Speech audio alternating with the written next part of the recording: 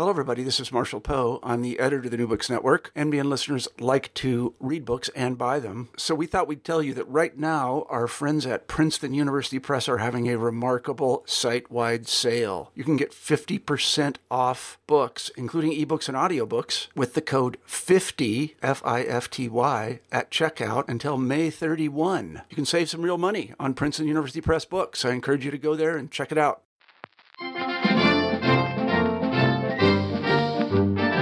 Welcome to the New Books in Politics podcast on the New Books Network. I am your host, Bill Scher. Today we are joined by the author of the new book, How We Win, A Guide to Nonviolent Direct Action Campaigning. He is recently retired from Swarthmore College, where he was the Eugene M. Lang Visiting Professor for Issues in Social Change.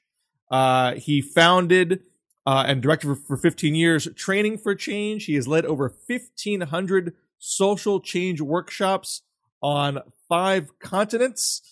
George Lakey, thanks so much for being on the show. Thanks for inviting me. Now, on the back cover of the book, it says you were first arrested at a civil rights demonstration in March of 1963.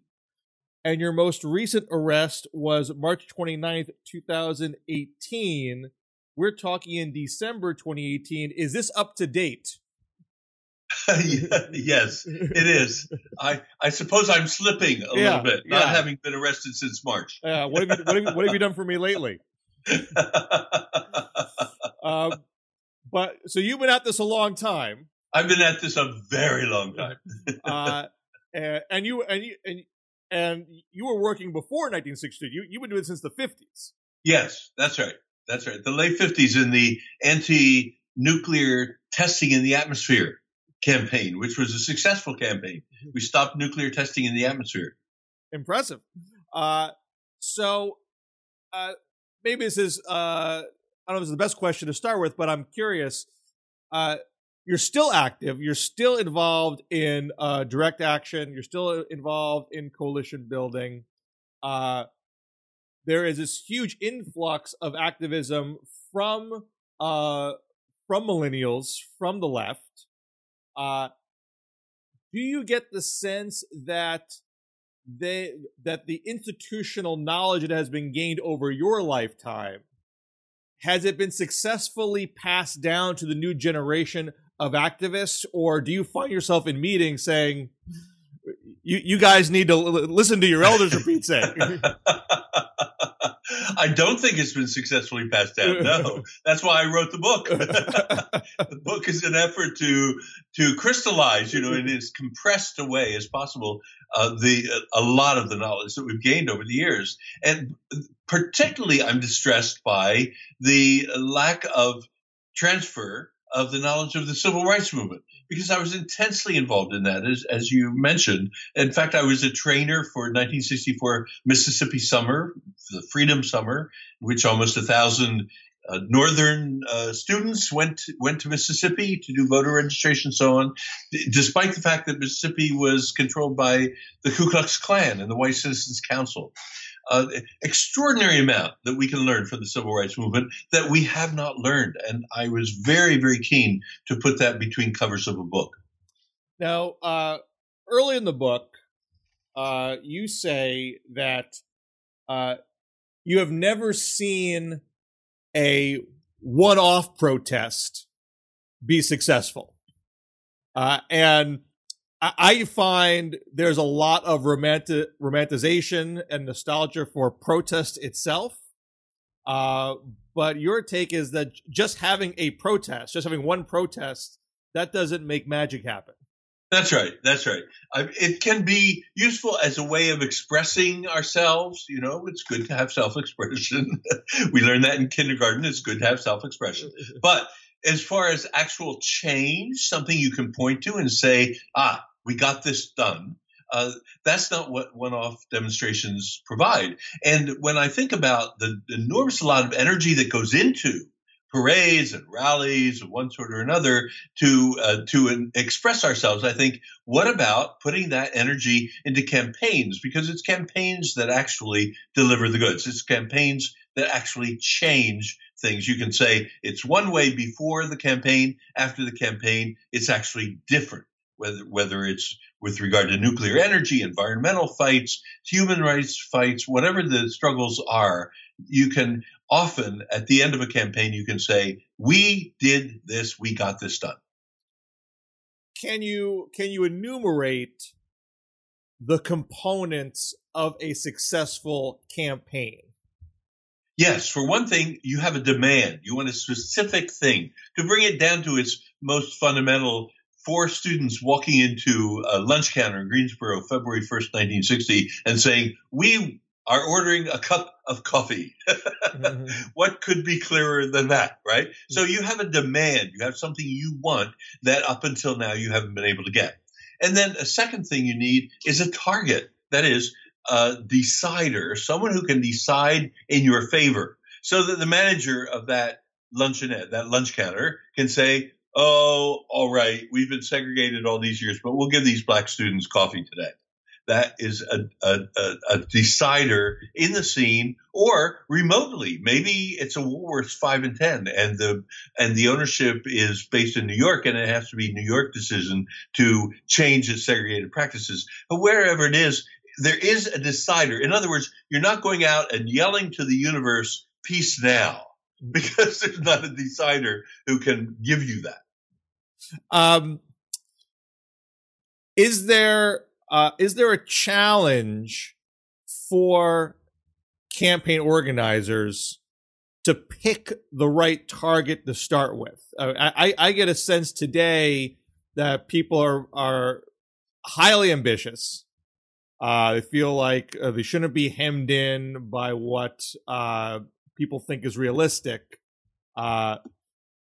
But how do you marry that sense of ambition with a right strategic target for a campaign so you actually get a winnable success that you can look to and say, here's something to build upon?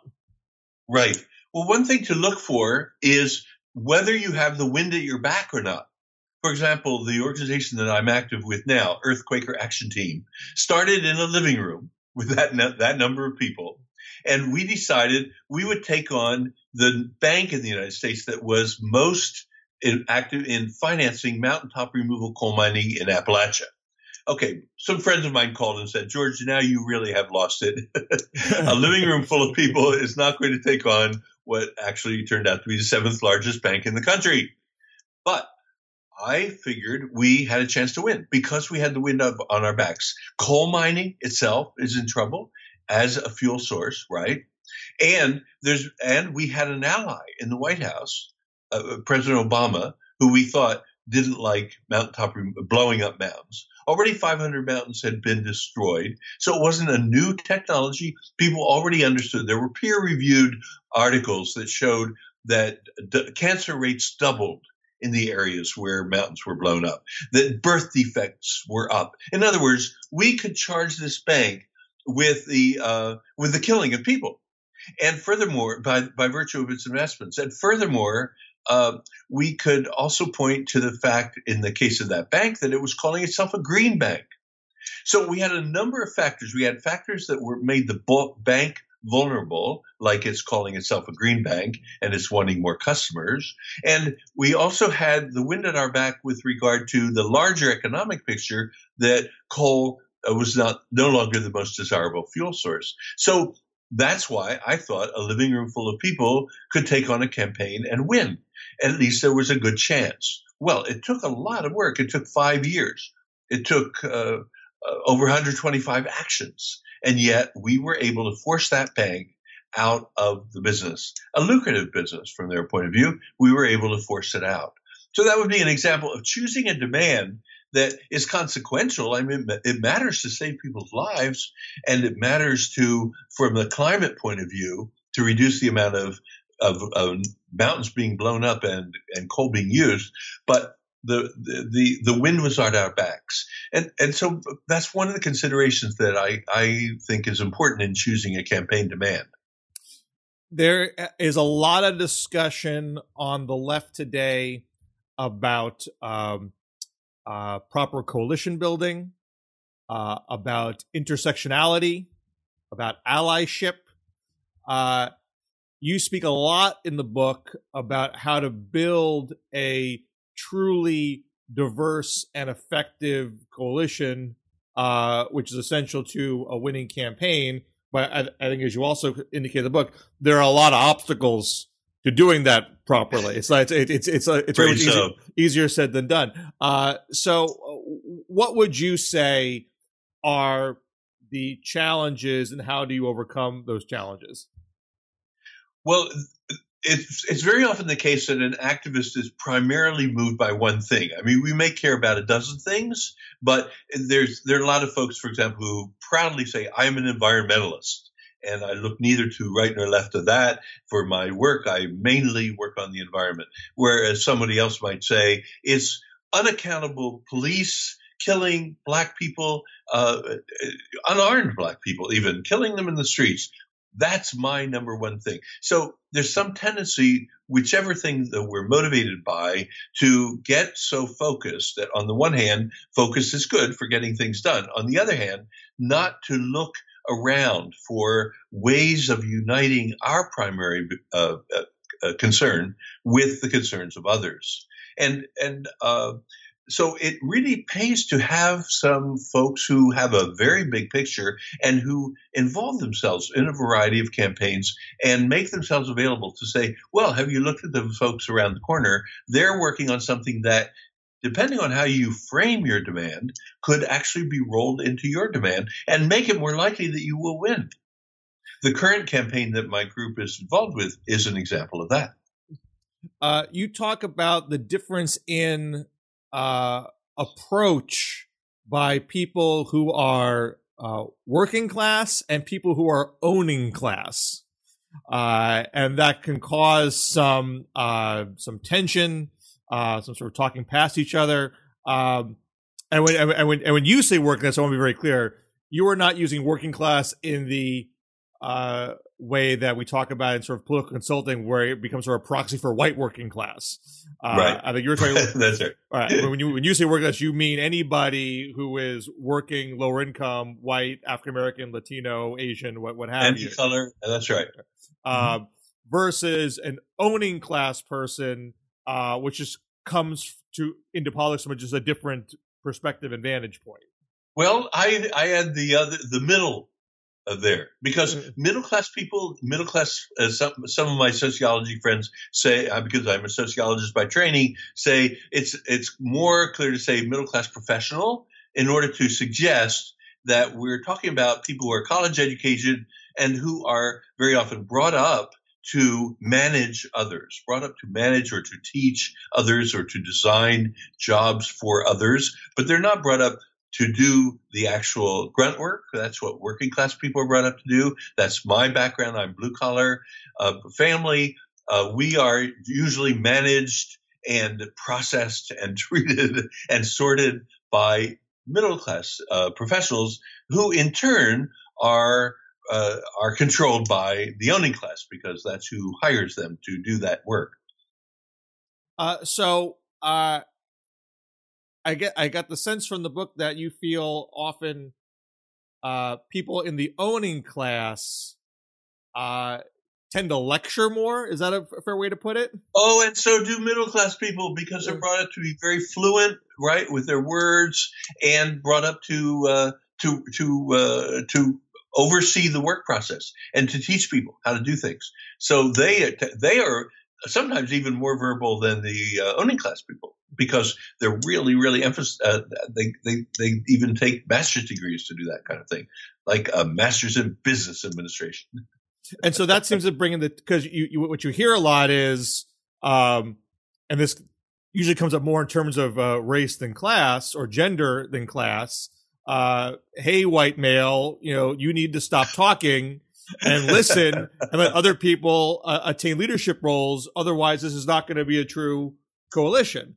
That's right. So how, is it just as simple as, shut up and listen, or is there more that needs to be done so people are actually sharing the ownership of the coalition? Oh, way more needs to be done in order to bring out everybody's positive contribution, because it's not as if I mean, there used to be sort of vulgar Marxists who would say working class people will do it all. We don't even need anybody else. It's not true, because the socialization and processing of people from when they're babies on up does tend to emphasize gifts that each class brings. So the middle class people, professionals, of which I am now, because I raised myself into that, tend to bring a bigger picture, tend to bring a process orientation, tend to bring managerial and teaching skills that are useful to a movement. But working class people very often resent that because they get bossed at work. Then they join a movement and they get bossed again in the work in the activist context. That's truly annoying. So what's needed? You're right in your question. What's needed is more than just a yelling back. So what I found to be most successful is to create caucuses based on class upbringing, and have working class people get together and say, okay, so what are we bringing to this organization, and how can we bring it more effectively, and so on? And what are messages that we want to send to our middle class professional folks in our organization and the owning class folks, to help them to be more useful in the movement from our point of view. And the same with caucuses of middle and professional people, and the same with caucuses of owning class people. What do we bring? Because each group tends to bring something valuable to the movement, as long as they understand we are part of a larger thing, not it needs to be my way or the highway. We're talking with George Lakey, author of How We Win, a Guide to Nonviolent Direct Action Campaigning, published by Melville Books. I'm pronouncing your last name correctly, I hope. Lakey, right? Okay.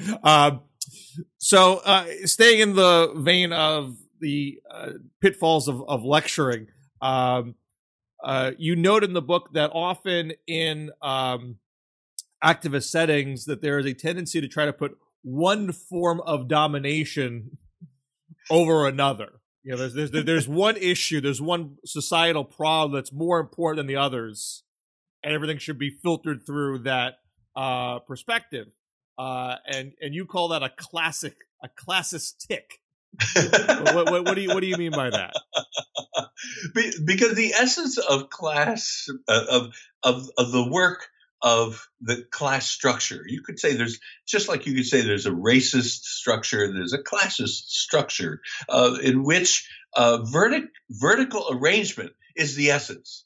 The job of middle class and professional people is constantly to organize things in a rank ordering. What's best, next best, next best, next best. And it becomes, by the time we graduate high school, a kind of compulsion. Who's number one here? Number two, number three, number four, number five. Constantly rank ordering, rank ordering, rank ordering. And mass media gets into it, obviously. What's the number one movie, the number one this, the number one that? It's all about rank ordering. Well, that it obviously has its uses, but the trouble is it's not simply used for particular situations. It becomes the way we see the world in a hierarchical way. And that's a big mistake, because it assumes that people who say come in on a list of 20, come in 19th or 20th, have no contribution to make. And that is a problem.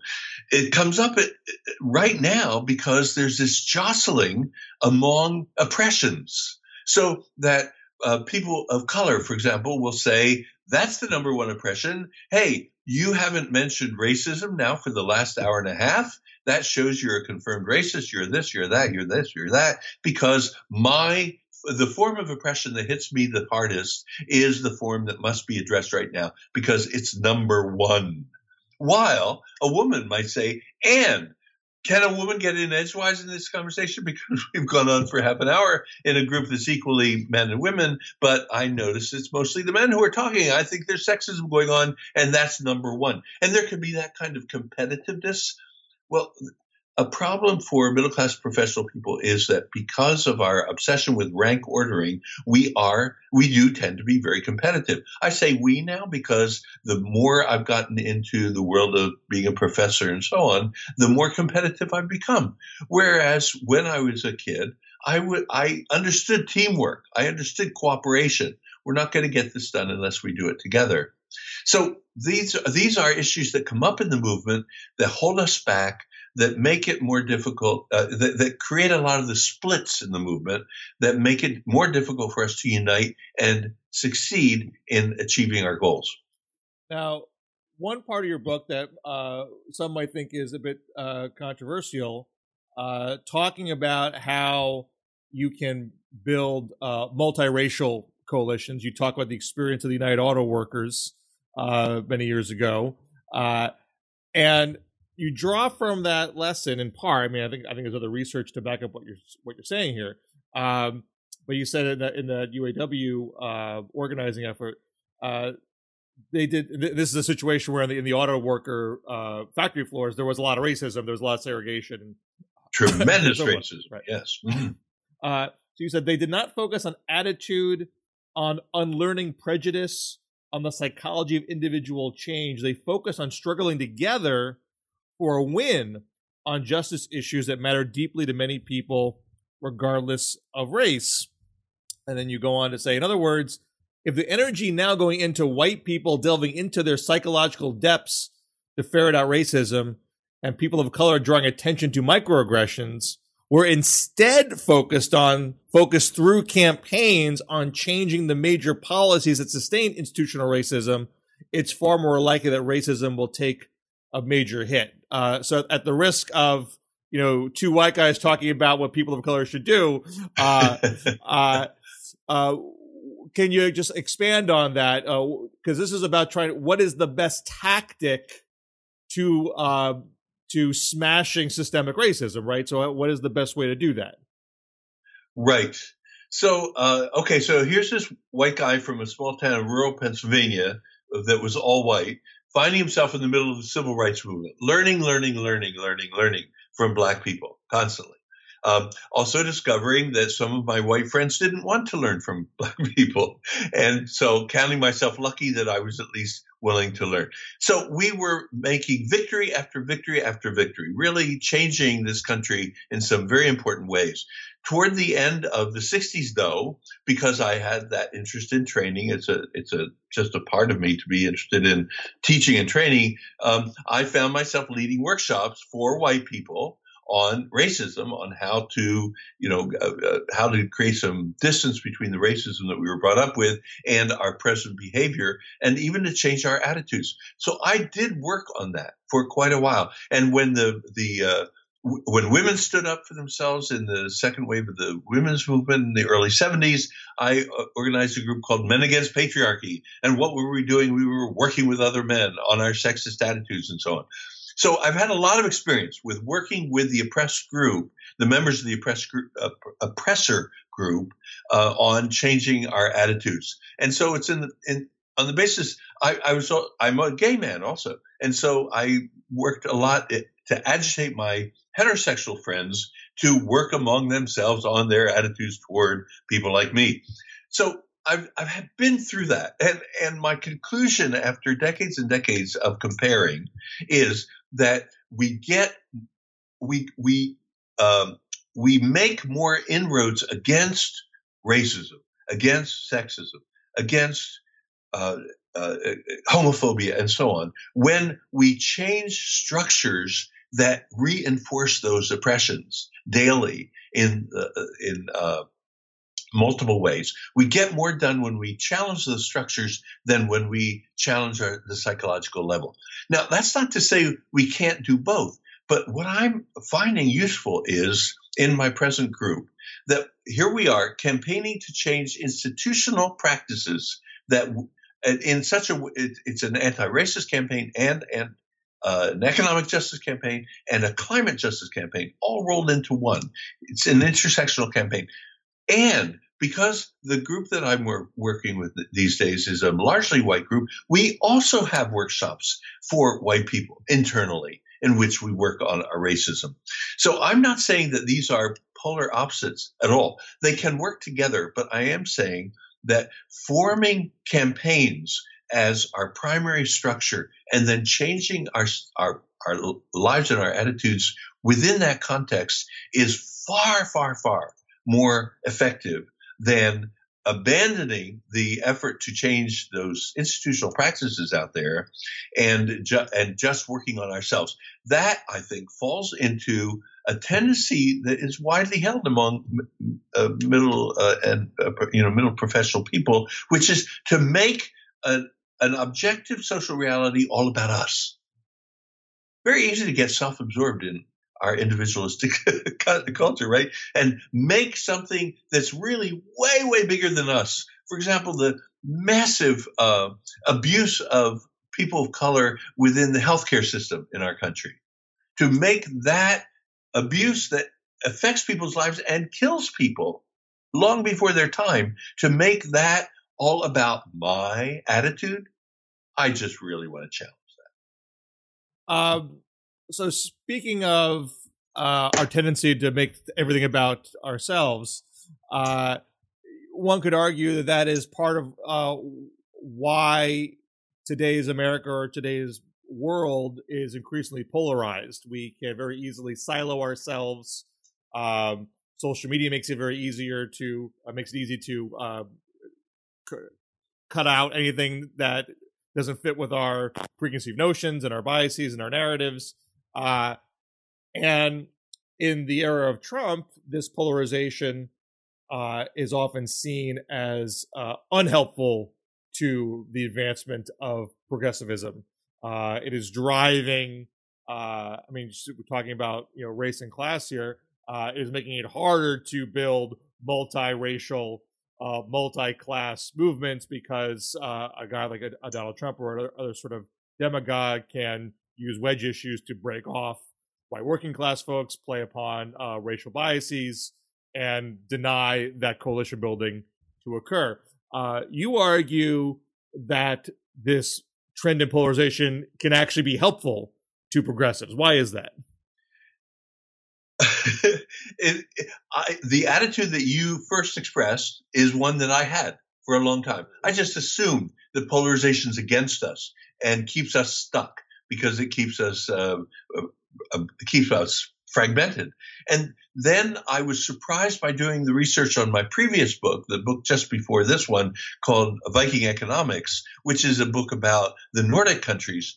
I was surprised to find that they made their big change from a century ago being kind of wrecks of countries, poverty, enormous economic inequality, and so on, to today's top of the heap in terms of well-being and fairness and equality and justice. They made their big leap forward at the times of their greatest polarization in modern history. And I was amazed by that. I'm talking about the 1920s and 30s. I was amazed. Nazis marching on the streets in Oslo, Nazis marching in the streets of Stockholm and Sweden. And at the same time, the extreme left, very active, very busy organizing. And at that time of extreme polarization in those countries and turbulence and people shouting at each other and all of the rest, that was when they made their great leap forward. So I was shocked by that. And then I thought, maybe it's just them. it's Nordic exceptionalism or something like that. And then I thought, well, what about my country? And I looked at the 1930s, 20s and 30s, Ku Klux Klan, huge rise in Ku Klux Klan. American Nazis growing like mad in the 30s. And on the other extreme, the left extreme also, movements growing rapidly. The most polarized time in the first half of the 20th century, and the biggest leap forward that we were able to make as a society toward justice. That's when we got Social Security, for heaven's sake. That's when we got child labor laws and so on. So I was again surprised that this could happen. And then I thought, well, keep thinking, George, keep thinking about this polarization. So I looked at the 60s and 70s, which, of course, I'd lived through. And again, tremendous polarization. American Nazi Party growing again, Ku Klux Klan growing again. On the other extreme, the Symbionese Liberation Front and so on. Tremendous polarization going on, parents not speaking to children and vice versa. And now we look at that period, and that was the most productive of change, of positive change. So I'm forced to come to the conclusion that polarization, despite its violence that accompanies it, despite the crazy stuff that goes on and the ways in which the extremes are a real negative influence. Despite that, it's the opportunity anyway. It's the opportunity for movements to go forward sufficiently to be able to make an actual leap forward. And that's what I want us to do now. It's not easy to navigate that. So we can learn a lot from the Nordics about how to navigate it. We can learn a lot from the 30s. That's why I include that in the book. And also the 60s. We can learn a lot how to navigate it smoothly, or as smoothly as possible. I like whitewater rafting. So that's the way I think of it. I think of it as a time when the river of social change speeds up and produces a lot of whitewater. And if we're up for it, that's a very exciting time. And it's a time when we can move quickly. But it's not organic. I mean, you can be in a polarized time and not come out on top. It's sort of think of the Germans. Think of the Germans. Exactly. Right. At the very same time as the Norwegians and Swedes were polarized, also the Germans were, and the Germans went for Hitler. And Italy, right? Same period, they went for Mussolini. So it's not that we can sit back, thanks for raising it, it's not we can sit back and say, oh, good, polarization is going to take care of us. No. Polarization opens the opportunity, which could go either way. We could go to fascism in this country, but on the other hand, we can also go to something way, way better than we've ever had in our history, which is why I, at age 81, am so excited to be alive. And some of the young people I run into, the millennials, they say, George, you're so turned on. You're so enthusiastic. You're so weird. What's going on with you? You're supposed to be, watching soap operas or something. And I say, are you kidding? This is the biggest opportunity for major change in my lifetime. I'm so happy to be part of it. Now you have a section in the book where you talk about winning neutrals. Yes. And so if you're in a polarized time, and it's not a certainty that you have the majority share of that polarization, and it's not like every single human being has picked the side. There are people who are either in the middle because they are high information people and they actually hold heterodox views, or perhaps they're lower information people and they are just going about their day-to-day work lives and aren't plugged into politics. What does a left organizer do? I mean, is it as simple as plant your flag, make your case, be uncompromising, and through the courage of your convictions, the neutrals will come your way? No, it's not that. Wouldn't it be great? So what do you do? No, that's where creativity comes in. That's where we get to be designers. Hey, all engineers, please pay attention. That's where we get to be designers. We get to be designers of the campaigns that we run. We get to design them in such a way as to appeal to that middle. We frame our demands in ways that sound commonsensical. That is so, so important. Sometimes there gets to be a kind of competitive leftism that wants to up the ante. No, you demand this, I demand something even more extreme, and that makes me better, or something like that. And that's the wrong attitude. The correct attitude, I believe, for demonstrated in history, is to frame our demands in such a way as to be commonsensical, so that people in the middle will say, oh, that makes sense. I get experience from this in my family because my brother voted for Donald Trump. And when I'm, for example, we love to talk about politics, actually, and we have brotherly relations. And when I'm back from Norway, I say, so I learned something new about the situation of your grandchildren. He has special needs grandchildren, and how it would be treated in Norway is blah, blah, blah, blah, blah, blah, blah. And that's related to their overall healthcare system, which is blah, blah, blah, blah, blah. And he says, sounds like a plan.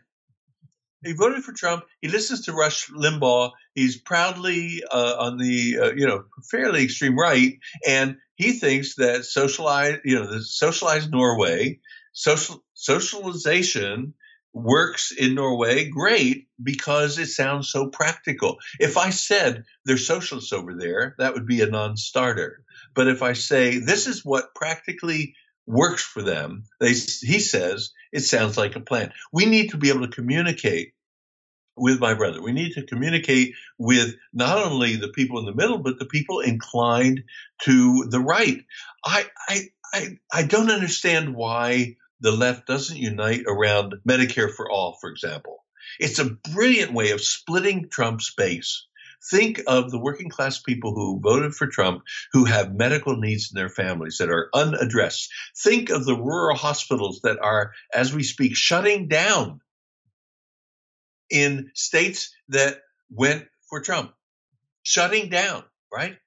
Talk about human needs that affect family. I mean, this isn't just rhetorical. This is human needs affecting families. We could have an enormous impact by doing a civil rights level campaign that is demanding Medicare for all. Now, that would require a civil rights level campaign because we're up against big pharma, we're up against the insurance companies, we're up against the private hospitals. There's a tremendous lot of energy that would be put in by the economic elite to destroy us if we were to go after that in a serious way. It cannot be done in Congress. There's no way, absolutely no way to do it that way. But there could be a way of doing it through a level of direct action campaigning that the civil rights movement did. On that scale, we could win. And it would turn this country into opportunity on climate and on many, many other things because we'd have that size a win that would split the Trump base. Now, I hear when we talk about electoral politics, I hear a lot that the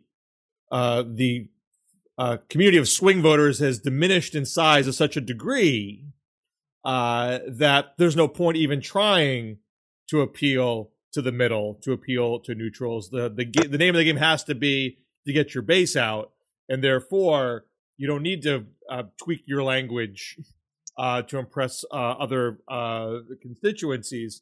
And I take it you think there's danger in that. Oh, there's huge danger in that. Yeah, we don't. Some of the people who say that also say there's a civil war in the offing. We can't really have it both ways. Both sides appealing to their bases and but we're afraid of a civil war. For one thing, as you said, for the reasons you said, there's always that middle, no matter what. There was a middle in polarized Germany. There was, under Hitler, there was a middle. There was a middle in Mussolini. There's always a middle, and that middle is often the tipping point, and we need to appeal to the middle. But I'm saying it's not even a reluctant necessity. It's such a good thing for us to figure out how we can frame a vision, a positive vision for our country that makes sense. And the reason why I put the 7 years into writing Viking Economics was because there we've got a model that isn't just a conjecture, an imagination. It's something that has outperformed the United States economy for 6 decades. They've done better than free market system. It continued to do decade after decade after decade. If you want to have a laboratory where you try something out before you try it out on a large scale, that's what they've provided humankind. They invented it. No other society had ever had what economists call the Nordic model. It comes through. It provides more response to climate change, more fairness with regard to race, to immigrants, you name it. They're on the top of the heap. And best place to be in the world to be a mom, best place in the world to be an elder, best place in the world to be a worker. Over and over and over, those are the criteria that come through for the Nordic countries. So we don't even have to invent a new vision for our country. We can say, guess what? We could go to the people who know how to do it and adapt it to our circumstances. It makes sense, just like the conversation with my brother. And let's do it. And they'll say, sounds like a plan. Why have we been living with what we've been living with the last 40 years? One last question. I can't say I've read a lot of books on this subject. When I was younger, I did read Saul Alinsky's Rules for Radicals, which I always thought was a very insightful, well-written, and entertaining book. And you were active during his time. I knew him. I used to have him come in and speak to my students, actually. So do you see your strategy? And Alinsky was sort of known for me. He's been kind of, caricatures on the right as sort of the devil incarnate. But I see him more as someone who, he was very confrontational. Yes. One of his maxims was, pick your target and freeze it and polarize it. An individual person to maximize pressure to make that person's life uncomfortable. So, so concessions would spring forth. Do you think your overarching model and strategy here is complementary to what he talked about, or do you have some sort of, philosophical difference with his approach and your approach? He has taught us much that we can use and that I've used. As my students used to point out to him, he wasn't very strong on the macro level. So he was brilliant at organizing neighborhoods and sometimes in getting neighborhoods to be in coalition with others. But when it came to the macro level, that was just something he didn't go to. And that's what we need to add. We need to use his brilliance on the grassroots level and supplement that with an issue orientation that creates large movements. I remember, I used to have him in with my students during the civil rights movement days in the 60s. He was pretty contemptuous of the civil rights movement. He said a bunch of preachers talking about how we ought to change the country, but what really matters is organize your neighborhood over, very specific issues, so and so. And for some reason, he had some difficulty in seeing this larger macro vision dimension that Dr. King especially came to be known for, and which needs to inform our work, not only because it lifts us, it lifts our aspiration, it inspires us to be willing to risk our lives, and we have to be willing to risk our lives in order to get the change that we deserve. And that's not the kind of level that Alinsky wanted to go to. And also because power is organized on a national and transnational level. And so we can't get that wonderful city that Alinsky was hoping for without changing the country. And we can't even get that wonderful country that we Americans have wanted for so long until we also change the international situation as well. So it's just, we need to think macro. That's my disagreement with Alinsky. The book is How We Win, a guide to nonviolent direct action campaigning, published by Melville Books. George Lakey, thanks so much for being on New Books in Politics. It was my pleasure. I loved your questions. Thanks.